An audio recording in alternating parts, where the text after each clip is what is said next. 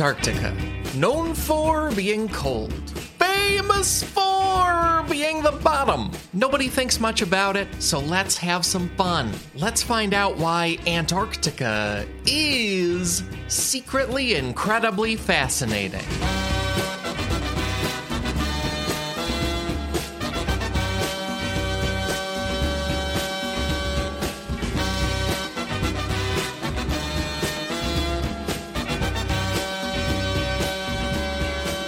Hey there, folks. Welcome to a whole new podcast episode, a podcast all about why being alive is more interesting than people think it is.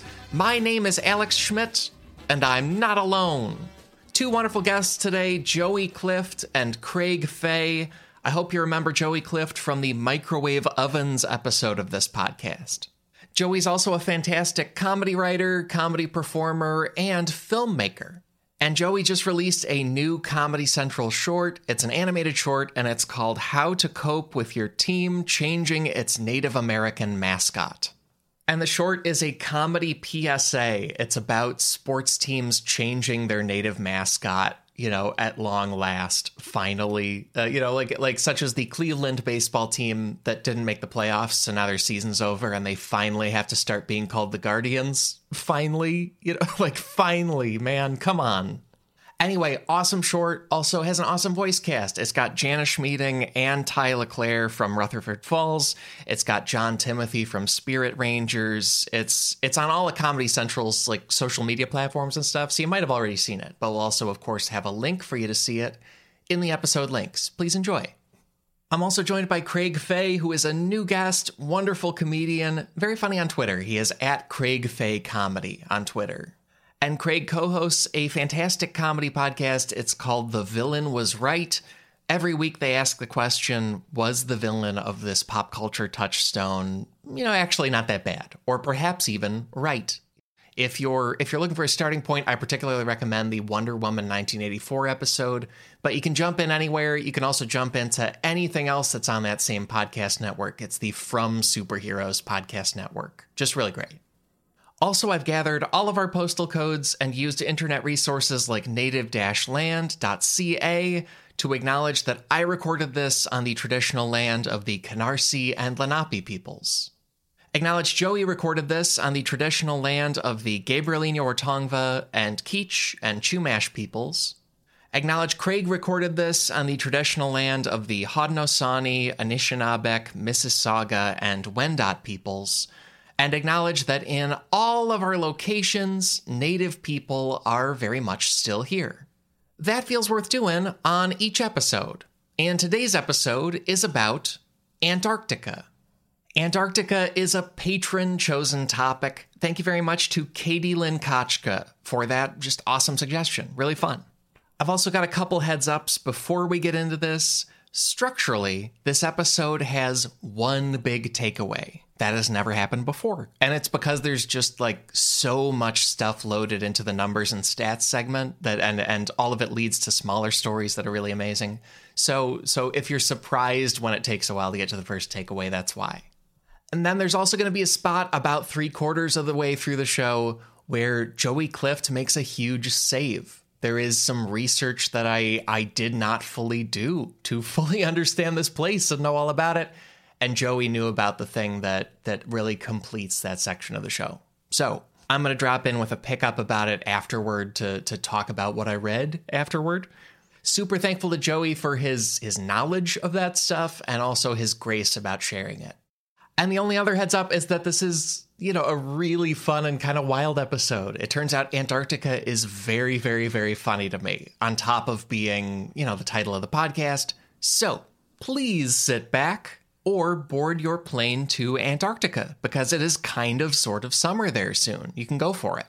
Either way, here's this episode of Secretly Incredibly Fascinating with Joey Clift and Craig Fay. I'll be back on my own about, 3/4 of the way through, and then I'll be back again after we wrap up. Talk to you then.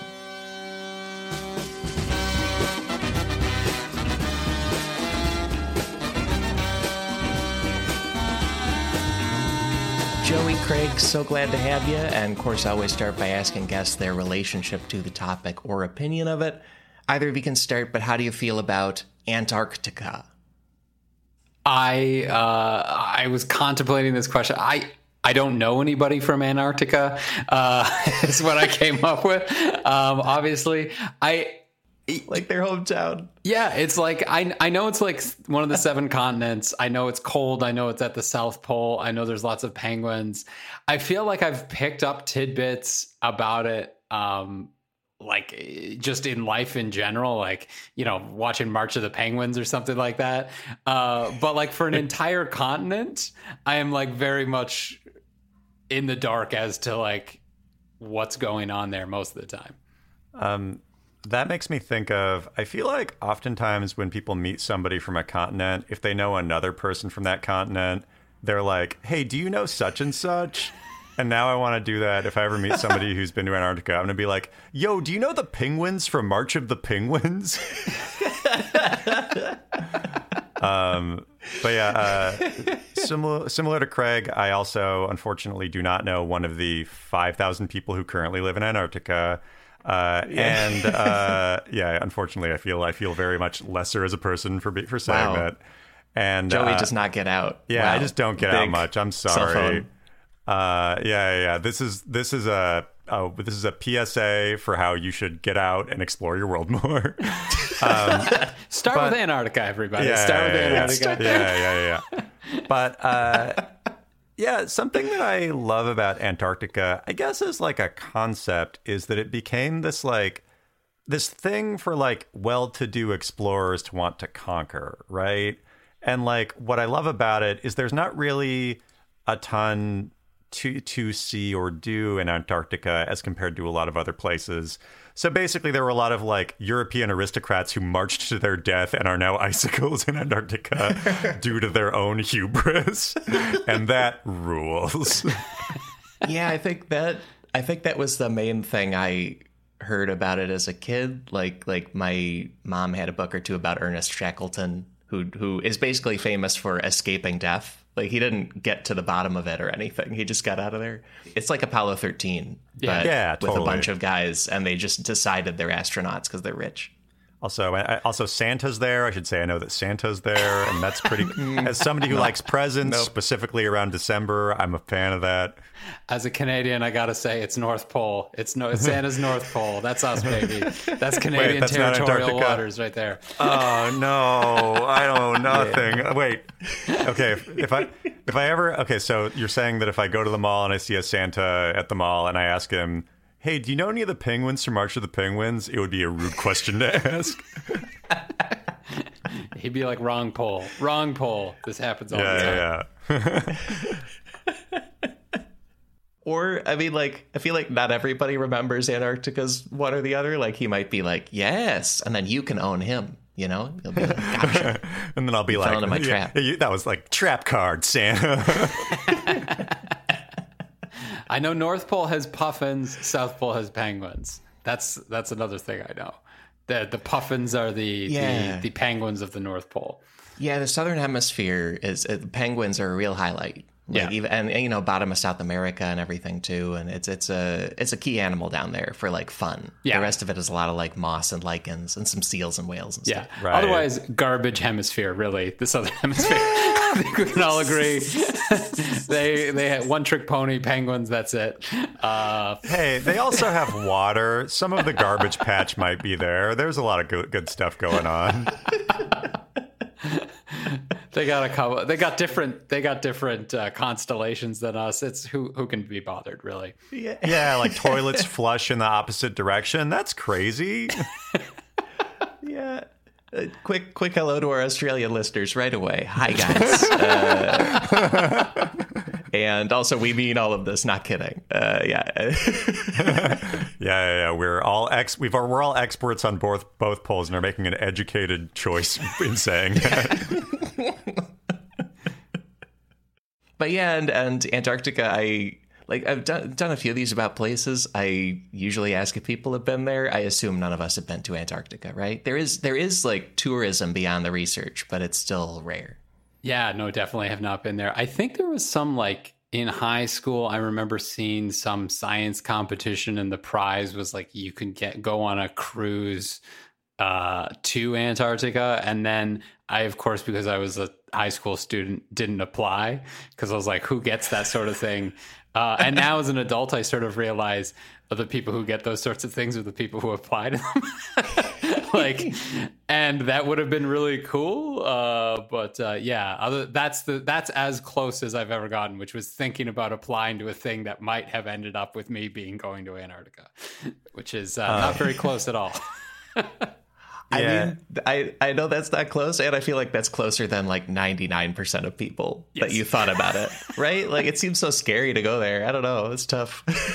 Yeah, I don't think that I've ever been in a situation in my life where the prize of something that I was doing was Antarctica. I would say, same deal. I have not been to Antarctica. But that said, like, I would love to visit Antarctica. Like, what I've seen, all the documentaries that I've seen of the type of like scientists that are on these research stations in Antarctica, they're 100% the type of people that you'd think would be into that, and they're all just like fun weirdos. Like, you know, they do. Yeah. I think that like every year on like the longest night of the year, they watch like The Thing as like a celebration of like, ooh, this is about Antarctica. Like, they're all like just like delightfully eclectic, I guess is the way to say it. Joey, that thing about watching the movie The Thing, that's for real. It's amazing you know that. I ran across I guess at McMurdo Station, which is a big U.S. research station in Antarctica, on the night that they send everybody away for the winter except for a skeleton crew. Like, the skeleton crew watches The Thing. On the first night, they're like the most alone they're gonna be. Heck yeah. I love the idea that they do it kind of as a joke and also as like, we need a thing, the Thing protocol, right? Like, nobody ever alone. Everyone's a buddy. Everyone makes sure. It's very practical. It's very much like, how do you use a flamethrower? How can you figure out if your friend is the Thing or actually your friend? There's a test afterwards, and everybody's very nervous and aggro about getting this test accurate. Yeah. No stray dogs as a rule. You know, stray dog shows up on your porch at McMurdoch Station, you're not getting in. That's sorry. Yeah. Or the dog has to do the training, right? Like, give it a chance, right? Yeah. If it passes. It's like, it's the basic health and safety. It's like slip, trips, and falls, hazardous, hazardous chemical labeling, and The Thing. Yeah. I gotta say, like, I'm a big cat person. I love cats a lot. But if I was in Antarctica and a stray cat showed up at my door in Antarctica, I'd be like, nah, that's The Thing. Oh, yeah. No way a stray cat is up in Antarctica. Like, unless it's full of tentacles, that ain't a cat. Man. People should see John Carpenter's The Thing if they have not. Just go do it. It's great. It's great. I highly recommend. Yeah. Now I'm wondering if there are any other movies set in Antarctica. I feel like it's the only story that we as humans would choose to tell about it is either a real life survival thing or monsters and death and doom. This is going to say something about me, but I believe one of the Alien versus Predator movies is also set in Antarctica. Okay, that's great. I was going to say the Polar Express, but apparently the North Pole isn't in Antarctica. Joey just starts listing Christmas movies and we can't get him to stop. He's like, Santa Claus, obviously, Santa Claus 2. Santa Claus 2, Santa Claus 3. The one where like Martin Short was Mr. Frost or whatever. Oh, yeah. Joey. No, let me finish.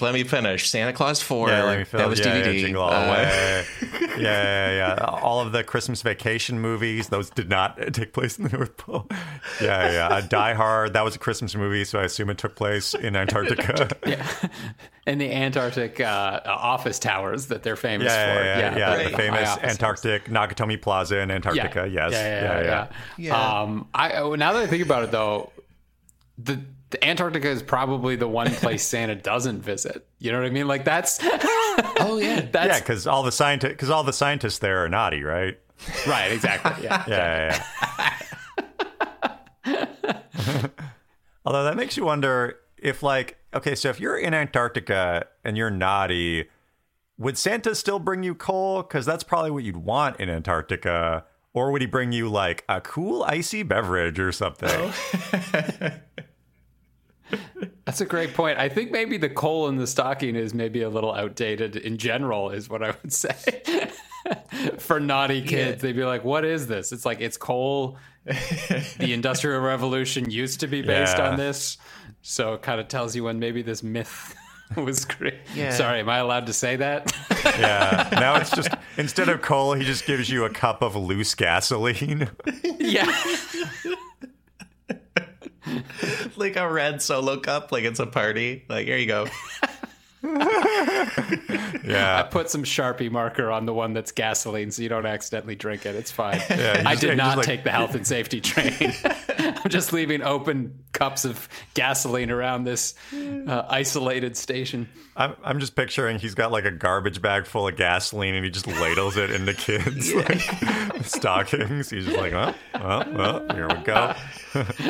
I'm high all the time from doing this. And carrying around a bag of gasoline is not good for your brain. What I love is the visual of Santa Claus in his sleigh pulling up to a gas station and being chased away by the like 16-year-old attendant because he's trying to fill up a garbage bag with gasoline. Yes. Approved containers only. He spills it. He's like, you distracted me, though. You distracted me. It's your fault. It's your fault. You distracted me. And that sleighs away. I'm not paying for it. Yeah, it's like, wait, does your sleigh run on gasoline? No. That's why I have the bag. Idiot. Yeah, someone's getting a cup of gasoline later.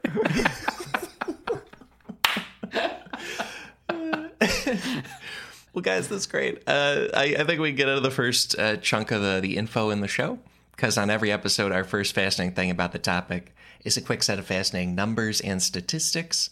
And this week, that's in a segment called Numbers Time. One last call for stats, y'all. Please consider these findings and facts. Numbers time, blah, blah, blah. I just wanted to do it again because it's twice in the chorus. Yeah. It's a hook. Semisonic. What do you do? Yeah. That name was submitted by Martin Erickson. Thank you, Martin. We have a new name every week. Please make them as silly and wacky as possible. Submit to SIPPod on Twitter or to sippod@gmail.com. But yeah, and this episode is like a lot of numbers and stats because they lead into really short, fun stories really well. And the first number here is 14.2 million square kilometers. 14.2 million square kilometers, which is about 5.5 million square miles. That is the size of Antarctica's land area. That's how big it is as a continent. It's insane to me how bad I am at visualizing area. Yeah, it's like you just said that, and I was like, I guess that's big. Yeah, so that's what, like that's like half the size of California. I don't know. I'm a TV writer. I use a calculator for even the most basic of math. It's more than several blocks. I know you can't believe it. But, yeah, that's about how far I walk to like the supermarket every day, right? Yeah, I walk in area. Right. Really takes me a lot longer than it needs to always fill in those boxes. Yeah, the numbers from NASA, and they also helpfully provided comparisons. That's almost double the land area of Australia. Wow. So almost two Australias, or it's bigger than the United States and Mexico combined by a little bit. That's pretty big. Yeah, and that's including Alaska and everything. Like that's bigger than that. Wow. That's that's just chilling down there. No one's paying attention to it. That's crazy. Deeply chilling. That's true. Yeah, it's deeply chilling. That's chilling down there. Yeah, that was good pun. Yeah, that's wild. That is something that's like the size of things as it relates to our like current location is always just so crazy to me. Even just like, you know, like if you look at a map, like, you know, it's basically like the thing on the you know, north or south border of the map, but we rarely see like truly how big it is as compared to other things. So yeah, that's nuts. I don't know. That's a big old continent. Yeah, I think I thought it was a continent because it's by itself and weird and not necessarily that big, but it's also big. Like that blob on the map doesn't tell you, but it's big. Yeah. It's like I'm just thinking of when like kids draw a scene of like a house and their family, and then they put the sun in the corner, like a little quarter circle sun. Like that's Antarctica on the map. Yeah, but it's an actual thing. It's not like incidental. Yeah. Wait, you mean the sun isn't like a very small thing in the corner with a bad smiley face drawn on it? It also has sunglasses, obviously. Yeah. I mean, the sun calls sunglasses me glasses, so yeah, but yeah, same difference. Well, and the next number here, there's a lot of just humongous numbers with this place. It's an amazing place. The next number is more than 1 mile. And more than 1 mile is the average thickness of the Antarctic ice sheet. This is again from NASA. They say in some places it's as many as 3 miles thick, but Antarctica is covered in a giant sheet of ice that contains about 90% of all the fresh water on Earth. Now, see, that's nuts to me. Like, that is absolutely crazy. Yeah. All the rest of us have like a little bit of it. Yeah. And like, I'm in Toronto. I'm like around the Great Lakes. And like, the thing is like, we've got so much fresh water in and around the Great Lakes where it's just like, I don't know. It's like more than are in those lakes than like a lot of other places in the world. It's like, oh, it's this like paradise of fresh water in the middle of North America. And just to think that there's like more of it just piled, like literally stacked in big ice sheets on top of Antarctica is insane. And 3 miles is like up. Like 3 miles, whatever. 3 miles up is crazy for anything. Yeah. So what I'm going to say to that fact is, hey, Antarctica, why are you hoarding so much water? Come on. We got droughts in California. You could spare a little bit. Quit being selfish. Well, I got good news for you because, boy, is it giving it up quickly these days. Oh, that's not ominous at all. But yeah, that is an experience for me in life that like I will remember just like throughout for the rest of my life is I grew up in Western Washington State and I went to school in Eastern Washington State at Washington State University. And in order to do that, you have to like drive through the mountains because there's a mountain range that kind of separates Eastern and Western Washington. And the first time that I drove through that, it was such a humbling experience of like how small we are compared to like mountains. Yeah. And, you look at a mountain and it's like, oh, there's like, the biggest building that we have is like, but a needle compared to a mountain, in terms of like what humans can build and what we have built. So, that's always something that like I think about in terms of scale is like, oh, that mountain was probably like, I don't know, 1/4 mile high, 1/2 mile high, whereas Antarctica is, like you said, 3 miles deep. That is nuts. Like, we're never going to build a structure that's 3 miles tall. That's just not going to happen. Yeah. Yeah. And also, I don't have a number for it, but there's a mountain range called the Transantarctic Mountains. So it's also got some mountains with then ice on top of them, as I understand it. So it's like stacking that. That's too much. Yeah, I know. That's too much. I agree. Wait, you can't have 3 miles of ice and then mountains on that. Nah, I refuse to believe that. It's a little much. It's like it's a little much. Yeah, we get it. You're big. So with that ice sheet being 3 miles thick, does that mean like Antarctica is 3 miles above sea level? Like if you were to go onto these glaciers or ice sheets or whatever, are you 3 miles up? Apparently, among other things, Antarctica is the highest continent in elevation on Earth. Like, I think it's just a very, very tall continent. And then when you've got like the amount above sea level plus the ice sheet, you're incredibly high in the air off the Earth. That's so counterintuitive to me. I don't know if it's because it's at the bottom of a map, but you're like, that's the low spot. Yeah, right. Yeah, everybody knows that south is down, north is up. Thank you. Yeah. South low, north South high. Low, north high. Yeah. Also, this is a spelling question. So if Antarctica is 3 miles thick, how many C's we talking here? Is that thick with 2 C's, 3 C's, 5 C's? Is it 1 C per mile? How we doing that? All I know is what you do is you lower your sunglasses as it passes on the street. Like an 80s movie character. That's what you have to do. It's the law. Oh, yeah. Yeah, that makes sense. Yeah. So if I see Antarctica, if I'm on that Antarctic cruise that I will hopefully win at some point in my life, now that Craig has taught me about it, I will definitely lower my glasses as we pass Antarctica and say, nice.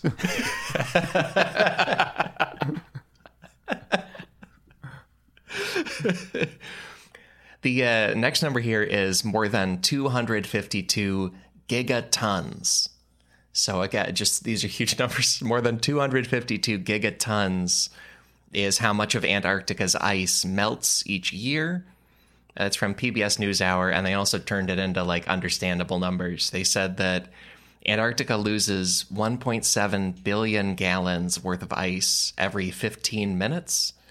And that gallon number is twice the daily water use of all the people in New York City.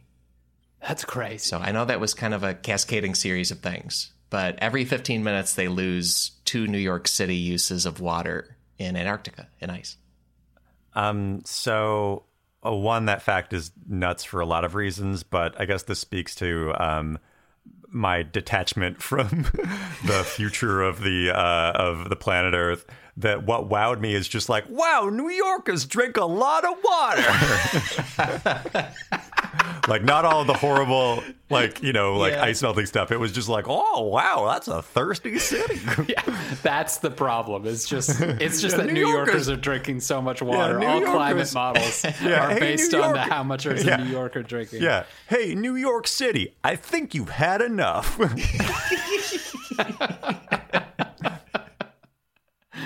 Leave some for some sea level rise. Jeez, come on. Yeah. Save some for the rest of us, de Blasio. I mean, if this is true, it also explains why New York City always smells like piss. So they It's just what the body does, folks. Look. Yeah, you drink that much. You drink an Antarctica's melt water worth of water every day. You're going to have to go. And there's just not that many coffee shops, that you can jump into. And once again, we're not basing this on our lack of education around the subject. We're hardcore researchers of what smells like pee. Oh, yeah. I've been on these streets, guys. I've been on these streets figuring it out ever since got here, yeah.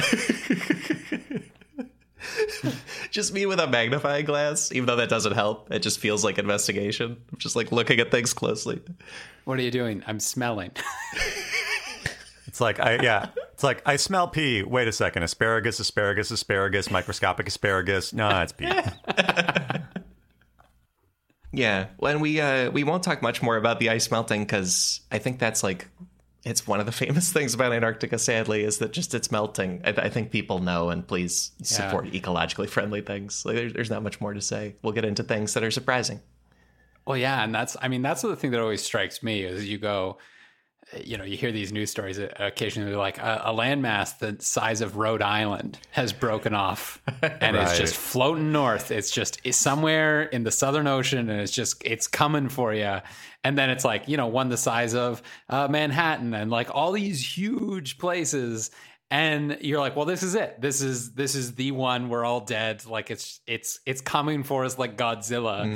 And then it doesn't matter. I mean, like, it matters in the grand scheme of things, but that one event isn't like the catastrophic thing to end all things. And like, I guess that kind of puts it into context of just how much ice there is there. Or you can lose a Manhattan and it goes, I don't know. Yeah. Well, yeah. Because that's, talking about like the size of Antarctica, which we talked about earlier, about how like just huge it is as a landmass. That like, it can lose a Rhode Island, and like it's that's 0.0003% of the size of it. But it is also something that like, oh yeah, you see that, like, I feel like there's a level of fatigue around stuff like that, and that you see a news story like that and you're like, well, that's the most horrifying thing I've ever read in my life. Anyway, what memes can I see today?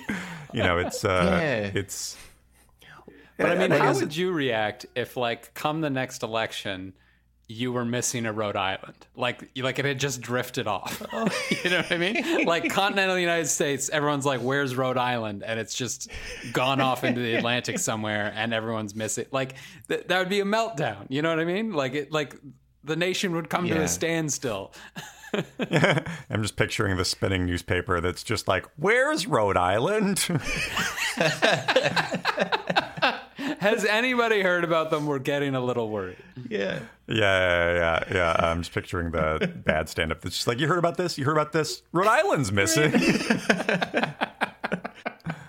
Next number here is December 14th, 1911. It's a date, December 14th, 1911. So also that's 110 years ago coming up. But that is the date when a Norwegian expedition led by Roald Amundsen reached the geographic South Pole of the Earth. We are believed to be the first humans to ever reach the South Pole. That's crazy. Coming up on 110 years ago. You know, we've obviously all like grown up in a pretty modern world where like we have, you know, satellites and we have airplanes and we have things like that. It's insane to think that there were parts of the world that were completely inaccessible. I mean, I feel like now the only thing that exists on our planet for that is like the bottom of the ocean, right? Like I feel like that's still fairly unexplored. But yeah, like Antarctica does feel like it was kind of like proto moon launch in the thing of like countries were racing to get there so they could put their flag there and say that they did it, as opposed to for like resources they could pull from it. Exactly, yeah. Yeah, even like that the Norwegians truly planted a flag there and took a picture of themselves with it. And like it's basically Apollo mission stuff. And Amundsen is Apollo 11. Like he was the first one and they made it back okay. It's also crazy to think like how, I guess it's the weather that kills people, right? Whereas in space, it's lack of air. Nah, it's the thing monster. It's the thing monster that does it. Yeah. But like, it's also it's so crazy to think that it's still hard to live and work in Antarctica and explore. But we're like, yeah, International Space Station, that's fine. Like we can live outside of our own atmosphere with almost, I don't know, would you say the same sort of difficulty? Like we have to take everybody out of Antarctica like over the winter, right? Like it's that seems nuts to me that there's a place on Earth that's just so inhospitable to life that we're better off just being in space. Yeah, I think that goes straight into the next number here. The next number is another date. It is February 14th of 2020. And I'm using... how romantic. It's when I married Antarctica. Guys, happy to announce. Congrats. It's going to be... So my wedding gift of giving you a blowtorch was a bad... I was not in good taste. I'm sorry. My bride! No! You know, she's melting a lot every year, but there's still a lot of her. Hey, are you lowering your sunglasses at my Antarctica bride? Hold on. Whoa. Gonna fight you now. No, and I'm using the 2020 number because I couldn't find the one for 2021. But McMurdo Station in Antarctica, they have a little like community newspaper thing called the Antarctic Sun. But they reported that is when the crew switched from summer mode to winter mode in 2020. Was February 14th. This is the Southern Hemisphere, so the seasons are the opposite of what we think of in U.S., Canada, elsewhere. Got it. Right. McMurdo Station during the summer months can have over 1,000 people there doing research and other things. And then when it's time for winter mode, cargo planes take out basically everybody except a skeleton crew to manage it. And so on February 14th, they went down to 42 people who just man the station. And they have a dinner called the Sunset Dinner because there are 6 months of darkness. And so they have a dinner to like celebrate the last sunset for a while.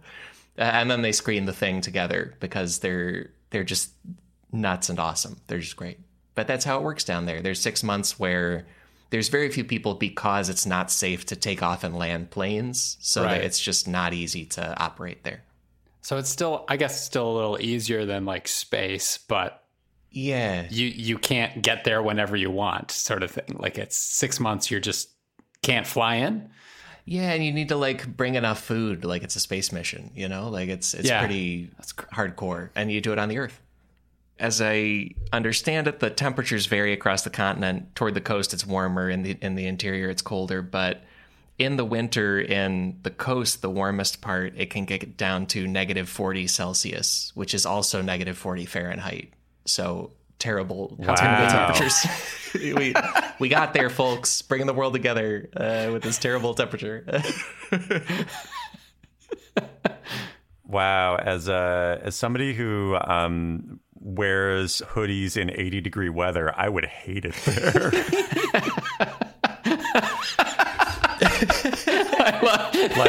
I think anybody hates it at -40. I don't think this is a cold blood, warm blood. Oh, what's room temperature to you? Is it is it 78 or is it 76? I think this is like my hot water heater stopped working for a day yesterday, and we got it fixed pretty quickly. But I just didn't take a shower because I was like, cold shower, no, thank you. Yeah, and it's a really self-selecting group that spends any time at this place. Yeah. Like Joey said at the start, there are a few thousand people there most years. And that's also like just enough people that it leads to this next number. The next number is 2. Finally, a normal number. I can 2. I can conceptualize 2. Oh, that area stuff. I was like, I'm out of my league. Yeah, it's just like, we're no longer talking gigatons or whatever. I'm not converting Celsius to Fahrenheit in my head. I got 2. I'm okay with 2. Yeah. So 2 is this McMurdo station again. It's the largest research station on Antarctica. That is their number of Wells Fargo ATMs. And Wells Fargo is a large bank. I don't know if it's in every country, but they have 2 ATMs run by and managed by Wells Fargo at McMurdo Station. Holy cow. I mean, I guess if there's 1,000 people there, that makes sense to me. Yeah. Because like it's like one ATM. I'm sure there's probably some number that somebody's done of like, oh, what is the exact convenient number of ATMs for this amount of people? But like, I guess what is there to buy in Antarctica? Ice? I don't know. This brings us into the black market part of the show, folks. I'm poaching some stuff. Right. And no, it turns out it's like, I think it's sort of like how I think of aircraft carriers. Like there are some little stores and like there's enough local business there that there is a little bit of an economy. And also not everybody takes cards because it's just hard to wire everything for that. Right. But it dispenses US dollars only. And then, Wells Fargo like works really hard to keep up these ATMs. And they say that every 2 years they send technicians to update them to the latest technology. And this mental floss talking to them, Wells Fargo also claims that the technicians are given a psychological evaluation before they go in case there's storms or trouble or something that traps them on Antarctica for an extended period of time for their ATM repair job.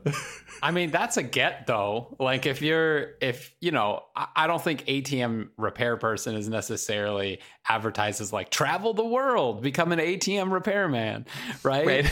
So to get to go to Antarctica, that's a get. Never thought of it that way, actually. Yeah. Like you get to have the cool mail route finally after all these years at the post office. Right. Yeah. Something I wanted to talk about, I talked about it briefly, but that there's only like 30 or so people in Antarctica kind of in the skeleton crew stage.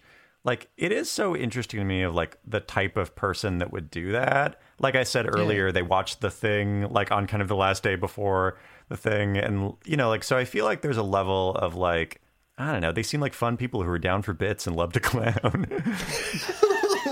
Right. It's like, those seem like my kind of people, Yeah, and like weird, nerdy science types too, right? Yeah. Yeah, absolutely.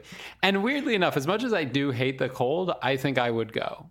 Like, I think the idea that it's such a harsh environment that people are like, here's what you need to wear on every single day, and this is the rules about whether or not you can go outside. I would be fine with that. And like, we all know we can spend 6 months holed up in our a place now, right after COVID. We all know we can do that. So I'm like, great, let's. I think I'd do it. I think I'd be that crazy person. Yeah, that would be that is another thing I've thought about with. You can apparently pay to get a passenger ticket on like basically freight liners. So like, transport ships that are transporting things around. You can pay to be a passenger. There's only like 1 or 2 seats available for like cabins. And it is just like, however many $1,000s to essentially just like spend 6 months on the Arctic Circle on a transport ship or something like that. Oh, wow. And like, there is something, just like everybody like on this, we're all, comedy writer, comedian types. And it's like, there is something about like, finally time to work on my novel. And by that, I mean, get a perfect Animal Crossing town.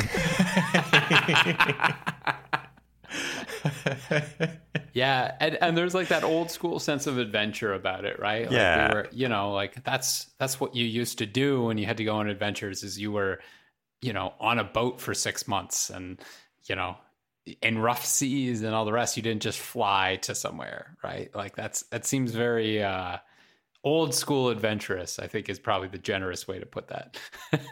Yeah, like I super get the appeal of anybody that would be like down to be a member of that skeleton crew, you know? Well, it'd be an experience, right? And you're not signing up for the rest of your life. You're not like, I'm taking out a mortgage and moving into McMurdo Station for 30-year mortgage at whatever, and we can't sell before 5 years, otherwise we lose our down payment or whatever. Yeah. Right. Like, you live in Antarctica and your main concern is like, how am I gonna get the bank to Yeah, it's just extend like, the mortgage? oh no, my next door neighbor at the station put up like a weird yard sign. Is my property value gonna drop? The HOA says I can't become the thing. This is ridiculous. Somebody rules. Like, there are HOA meetings that are just like, yeah, this thing invasion's really gonna like tank our housing prices. It's just like, oh jeez. As you're looking at your like mortgage statement and you're like, oh, what am I gonna do? I'm underwater. Yeah. And the monster pipes up at the meeting like, on my property, I can do, and just tentacles going everywhere. Someone's head pops off and runs across the table. Well, there's one last number here, and the number is 1.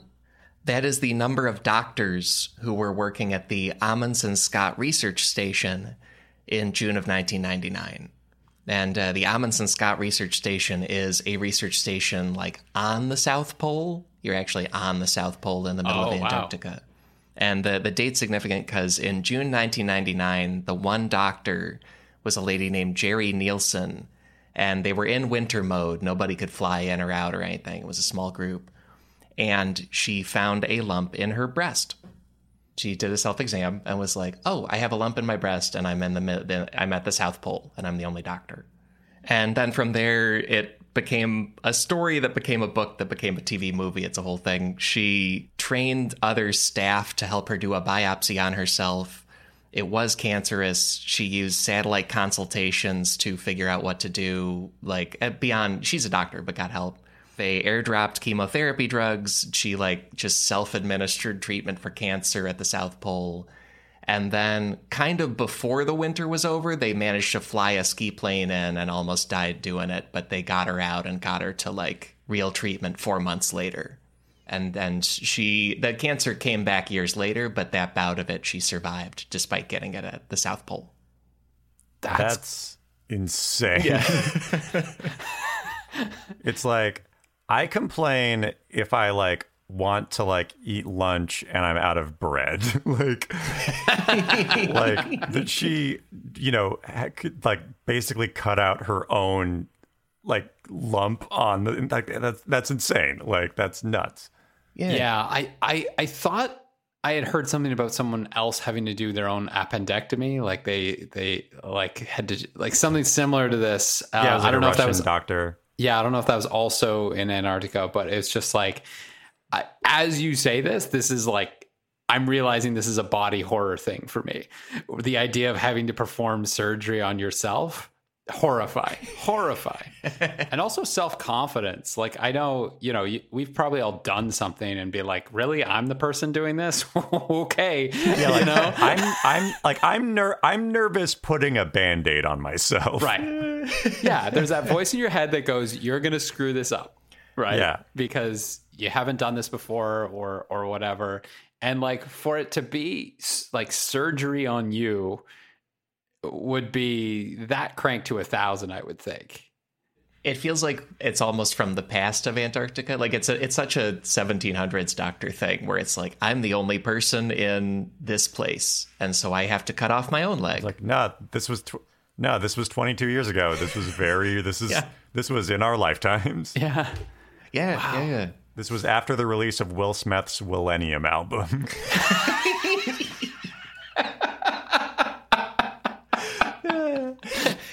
The thing that, that's the hallmark of time. That's the thing in the early 2000s that we all go, that's when everything changed.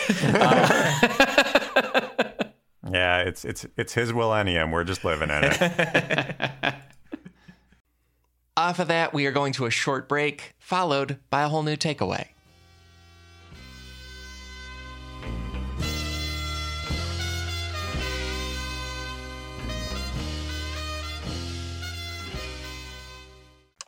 Back for another game. You know it. What's going on? Just one more week till Max Fun Drive. Hard to believe. It's been a heck of a year since the last one. We're now a worker-owned co-op. We raised $50,000 for charity last year. And we've added a bunch of awesome new shows. But do you think we're ready to do it again? Absolutely. Lovely new gifts are lined up. The episodes will be amazing. And wait till everyone hears the bonus content. Yeah, plus they know to go to MaximumFun.org/newsletter, so they're getting all the news. Oh, like that meetup day is on Thursday, March 21st. Then what's bothering you? Me? Oh, nothing. We're all set for Max Fun Drive to start on Monday, March 18th. I just didn't want you to see this coming. Check. What? Hang on. It's hard to explain what happens on Jordan Jesse Go. So I had my kids do it. Saying swear words. Saying swear words. Yeah, bad jokes. Bad jokes? Bad jokes. Maybe it's like you tell people that you're going to interview them, and then you just stay there like really quiet and try and creep them out. It's just really boring. Because of Jordan, right? Not me. Because of both of you. Oh. Subscribe to Jordan Jesse Go. A comedy show for grown-ups. So the rest of the show, it is just going to be one big takeaway. And it's a long story, but it's I think this is the first episode where there's just one takeaway because there were so many other stories. So here we go into takeaway number 1. Antarctica used to be a theoretical concept named Australia. What? This is a big story, but this is it's always been the thing it is, but the human perception of Antarctica, it until very recently was a theory, and it was something that most people called Australia. Hang on, like a missing planet sort of thing? Like we're like, oh, there's like a planet out there that we can't see. That's what Antarctica was? Yeah. Like they were just like, we think there might be another continent? It turns out there was a widespread belief, especially in Europe and especially in the 1500s, 1600s, 1700s, that for the world to make sense, there had to be an unknown southern continent at the bottom. And they happened to be right that there is a continent there, but it wasn't for any of the reasons they thought. They just thought that needed to be there. Wait, so they originally thought that was Australia? Or they called Antarctica Australia? The second thing, yeah. So the Latin name that people used for this was Terra Australis Incognita, which is Latin for unknown southern land. And according to the National Library of Australia, in 1545, a map maker shortened that to just Australia. And that's the first time the name Australia ever appeared on a map in recorded history. Oh, okay. But and then somebody found Australia and was like, this is it. This is what we've been looking for. And then... Because I was about to say, like, the indigenous Maori population in Australia, like, they knew Australia was Australia before that. Yeah, this is like a names thing. Just like using the Latin name Australia from the word Australis. Yeah. Got it. And maybe this is like... Maybe this speaks to how remote it is, and maybe I just don't understand it. Because, like, Antarctica is... How far is it from other continents? Because it is close to South America, and it is close to, like, the Horn of Africa, right? And, like, New Zealand and Australia to a certain extent as well.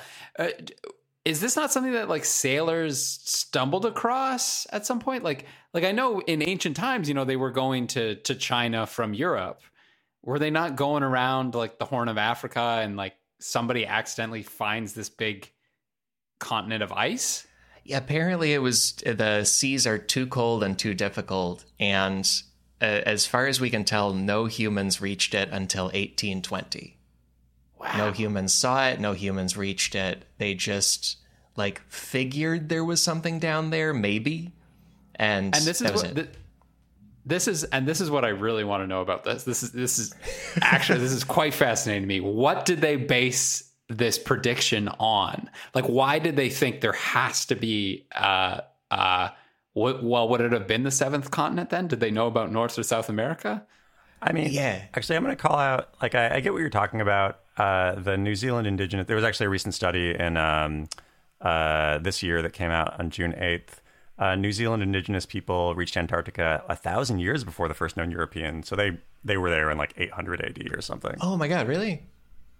Yeah. Oh. I mean, it's by the New York Daily News, so like how trustworthy is it?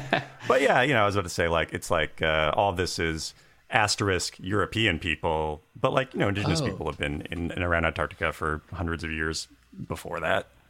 Man, And like, how would they get there? Like, are we talking like I mean, a lot sailing of them, like, ships? Like, what's like? There were a lot of like very long canoes and stuff like that different tribes used. I'm not totally an expert on like New Zealand indigenous kind of modes of travel, but I don't know, they had ways to do it. It's like it wasn't necessarily like huge ships with sails or whatever, but there were like, I think that you can find like long canoes that some indigenous tribes use that could like sail the seas, and hundreds of people could row on them and stuff. Oh yeah, for sure. I mean, certainly Polynesia, like they were sailing huge different distances and things like that. But like, wow, that's and Joey, thank you for finding that, because like I'll probably do a pickup about it or something. Because I truly thought it was not just Europeans didn't get there. I thought like absolutely no humans could access this horrible cold continent. That's amazing.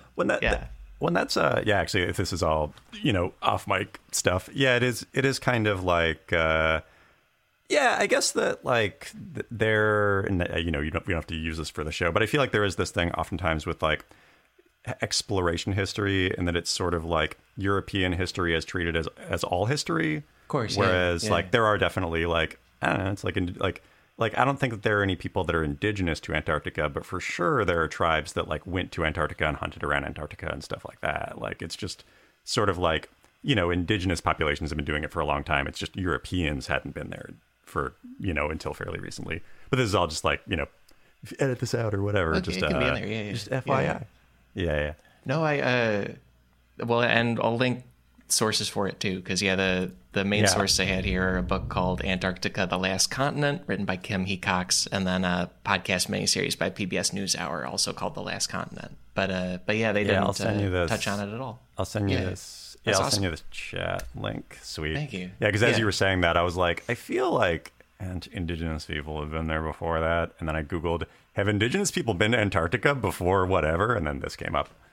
Yeah. And I mean, that's what I mean, though, because like you look at a map and like you see Antarctica from like below and you go, well, South America's right there. And like there are people there, right? And you go, and Africa's like right there. And there are people there. Yeah. Yeah. Yeah, it's like, the 1800s is like, that's the first time like rich European aristocrats went there, but that's not the first time that anybody went there, But they all took one look around and said, forget this, we're going home. Yeah, they all said, brrr. Like, not getting a mortgage. No. They said, wait a second, is that a polar bear drinking Coca-Cola? No, thank you. Wait, that's the North Pole again. Oh no, I'm missing it up. Hey folks, this is me on my own after that conversation and after I did some reading. Because as you heard, I made an oversight, and I'm thrilled Joey, picked it up and saved the day there. My key sources for this section had been a range of things, like I mentioned, but especially a PBS NewsHour series from 2019 and some other internet sources from around then. It turns out since then, there's been an amazing study you need to know about. As Joey said, there's an amazing new study from June of 2021. There's also a bunch of sources beyond the New York Daily News that talk about it. I'm going to link the New York Times and the Guardian in particular. Please check those out in detail. To give you a brief summary, this is a study published in the Journal of the Royal Society of New Zealand. It was done by a team at Massey University in Auckland, and they went back through the literary, oral, and artistic archives of Maori people and found many accounts describing Maori people exploring subantarctic and Antarctic regions of the world. And one key story that keeps coming up is about a navigator named Hui Te Raniora, who led a fleet that reached Antarctica in the 600s AD The scholars say that they reference that story against what we know about Maori ships and Maori navigational skills, and also against the modern day stories that go around Maori communities. I guess especially on the South Island of New Zealand, this gets talked about a lot, and it had just never been like studied or printed in a journal or something, but long before June of 2021, people were talking about this too. And the upshot of all that is the team believes we have evidence that Maori people reached Antarctica more than 1,000 years ago. Anyway, I'm thrilled Joey found that. Please read on in the episode links for more information. And please listen on for the historical European take on Antarctica's name and Antarctica's existence, because, it's hilarious. The European theories on it were not based on any skilled sailing or anything that went back centuries. Okay. The main belief they had was they just decided that since the Northern Hemisphere had so much land, and they believed they had found less land in the Southern Hemisphere, like there just had to be some extra land way down in the Southern Hemisphere so that the amounts of land on the Earth would be even between hemispheres. They just believed that needed to be how the Earth works. Okay, so they're just like basically aesthetics. They were like, this needs to balance itself out. It has to be symmetrical. Yeah. Yeah. They were making globes and it just kept tipping over. And they were like, we need some more weight on the bottom here to balance it out. But is that, and now I'm thinking like, is that borne out scientifically, like in any way these days, just with like plate tectonics and things like that? Yeah. Like, is that the reason that Antarctica, like, as the Earth spins and the plates move and stuff like that, is that why it ended up at the South Pole to in some way balance out the continents in the Northern Hemisphere? Like, does that make any sense, or is that just medieval thinking on my part? Yeah, it's just medieval thinking, it turns out. Like, because the shape of the Earth is not really impacted that much by what is above or below sea level. It's just sort of the plates do what they do. I disagree. I'm going with Craig's. There has to be something on the bottom to keep it from tipping over theory. That makes the most sense to me. I'm going to get labeled a flat earther here, and I'll be, oh God. No, you're not a flat earther. You're a symmetrical earther. It just makes sense. Yeah, they were symmetrical earthers up there. Yeah, that's great. So they thought it existed, and they just kind of got lucky that there was something there. Yeah, and then the other impetus for Europeans going was that they had done a lot of hunting animals in the Arctic up north, especially seals and whales, and they just killed so many of them so fast that they said, if it's also cold to the south, maybe we should go there to find things to hunt, to overhunt there, basically. Right. Just like, we're out of whales to kill here. Are there any whales to kill over there? Yeah. So just the rapacious hunting. That was another big reason to go.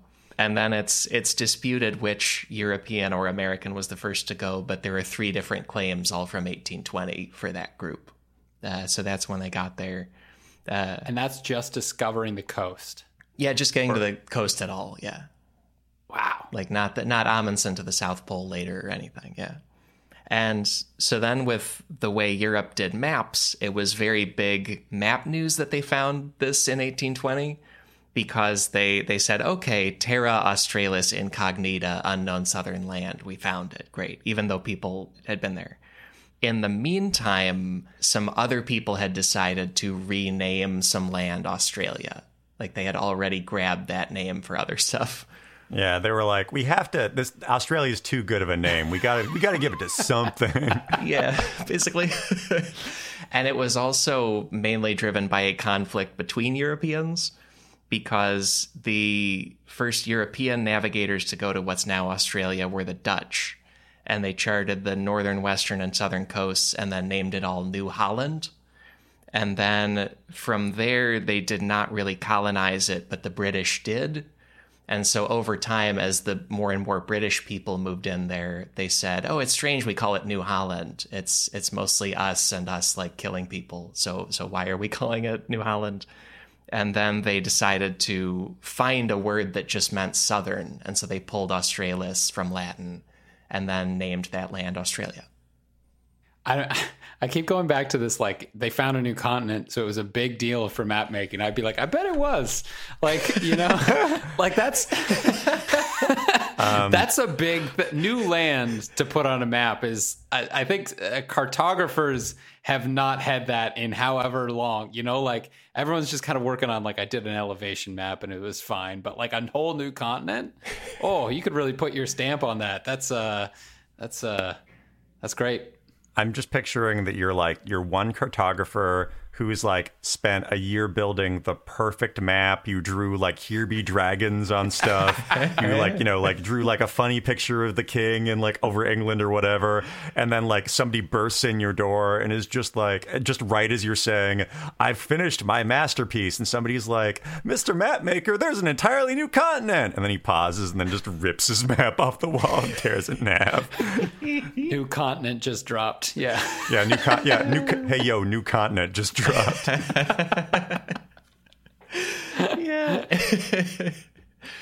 Yeah, and they put themselves in this bind of like Europeans decided to call Antarctica Terra Australis Incognita, and then the British decided to call what we now call Australia, even though it had a previous name from the indigenous people there, and then also the Dutch called it New Holland, and so for about a century, their maps were just a mess, and it's only relatively recent that we consistently call these things the names we have been calling them. I'm just going to go on record and say, as someone of European descent, Europeans are the worst at naming things. Yeah. New York, New Holland, come up with a new name. So, you can't just put new in front of things forever, calling them old places, you know? I'm just saying, if you're going to go, quote unquote, discover things, just have a few original names that you could throw out there, right? Well, I guess that calling something new, like calling a city new, like New London, New York, it's one of those things that's cool in the moment, but I feel like it's the equivalent of like having the word boys in your boy band name of like, oh, at some point you're going to be in your 50s and you're still going to be the Beach Boys, you know? Yeah, it's like the junior of the city. It's like, I'm also thinking now how impressed I was that like they predicted that there was land there. And now that I think more about it, I'm like, that was literally a 50-50 shot. Like, there's either land or not land, you know? And they just happen to get it right. That's something that I feel like we still do today in space exploration, in that for a section of time, I want to say, like not too long ago, there was a planet X somewhere in our solar system where we didn't necessarily know where it was. It was just like based on the gravitational effects on other things, we just figured there was probably a planet there. Isn't there like on the periodic table, aren't there a lot of like unknown elements where it's just like, oh, there should be an element here based on, these other factors. We just don't know what it is or what to call it yet. Yeah, no, definitely. And like the space one is pretty interesting. And that's why I was wondering, like, what was it about, the society that thought that there was land here that led them to believe this? Because the planet thing is exactly where I went to, where I was just like, but they were measuring things, right? They were like modern scientists with like understanding of gravity and things like that. So like, I didn't know, sailors are way better at like winds and currents and things like that than like we are. So was there something about the way that the ocean moved that led them to believe like there's land there or something? Like, I don't know. But like, the fact that it's just a blind 50-50 guess, like could be land, could not be is crazy. Yeah. That was kind of the same deal for Washington State. I grew up in Washington, and for the longest time there was a belief that there was a Northwest Passage that went through the United States and Canada, just because it was like, oh, that'd be real cool if there was a trade route here. Yeah. And like they thought for the longest time, a lot of European explorers and French explorers thought that the Strait of Juan de Fuca, which is basically, if you look at Washington, it's that like waterway that's kind of in the northwest section of Washington that's like right above the peninsula, or kind of the waterway between Washington and Canada. And like people thought that was the Northwest Passage. They thought the Columbia River was the Northwest Passage. Then at a certain point, like I'm sure they just like talked to the indigenous population and they were just like, yeah, you're dumb or whatever. Or it's just like, yeah, that's not there. Why do you think that that's there? That's very stupid. Do you see those mountains? Yeah, What do you think yeah. is getting through those mountains, man? Come on. These are huge rivers don't just go Yeah, it's over like- a mountain. Yeah, it's like there's not a big waterway just because it would be convenient for you. Yeah. I guess it's not unprecedented though. Like the Mississippi is like basically goes from like Great Lakes all the way down to like Gulf Yeah. of Mexico, right? So like if you had just taken that and turned it, east west, Yeah. but again Guessing, the mountains. Yeah, like everybody's guessing. I get that, yeah. Well, yeah, it's sort of like, oh, yeah, if the Great Lakes, yeah, like if the Mississippi River goes north to south, then surely there has to be a waterway that goes east to west. Yeah. Yeah. Yeah. Obviously. And it's 50-50 kind of. Yeah, Guess what I'm saying is that every colonist in the 1700s was dumb. Yes. Yeah.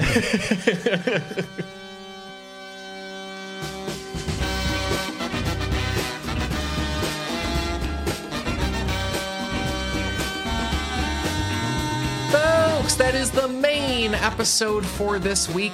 My thanks to Joey Clift and Craig Fay for being absolutely hilarious about the absolute highest, coldest, driest continent on Earth.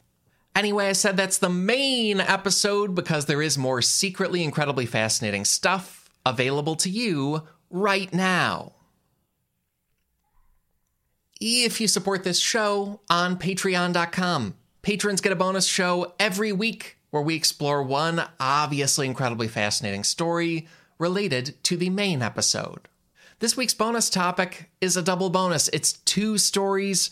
One is about Antarctic fungus that could live on Mars, and the other is about a surprising group of people from Argentina trying to take over Antarctica. Visit sifpod.fun for that loaded bonus show, for a library of more than 6 other bonus shows, and to back this entire podcast operation.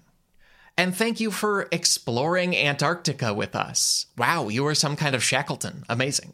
Anyway, here's one more run through the big takeaway and more. Takeaway number 1, Antarctica used to be thought of as a theoretical concept that was named Australia. And then a huge run of stories in the numbers section this week. Everything from the unbelievably massive scale of the place, to the difficulties of South Pole breast cancer, to how to get money from the ATM. Plus, oh wow, Maori sailors reached Antarctica before anybody else did. Those are the takeaways. Also, please follow my guests. They're great. Joey Clift has a new Comedy Central short. It's amazing. It's animated. It's called How to Cope with Your Team Changing Its Native American Mascot. Highly recommend. It's a perfect chaser for Cleveland's baseball team finally getting around to doing a change that it's been obvious they needed to do for like a century. Also, please check out a Netflix show in the future. In 2022, they're putting out a show called Spirit Rangers, and Joey Clift is one of many great writers working on that show. So it's a thing to check out. Do it. Also, Joey Clift is at Joeytainment on Twitter. Craig Fay is at Craig Fay Comedy on Twitter. And Craig Fay has a fantastic podcast. The title of it is The Villain Was Right. It's co-hosted with Rebecca Reeds, and all that stuff's just awesome. Many research sources this week. Here are some key ones, and I want to highlight the particularly illuminating and amazing sources this week. One of them is a webpage for the Antarctic Sun, which is basically a community newsletter for McMurdo Station in Antarctica. They have a 2020 article talking about the winter crew traditions that you can just read. Also linking a great PBS NewsHour miniseries from 2019. It's called The Last Continent. They visit Antarctica and everything.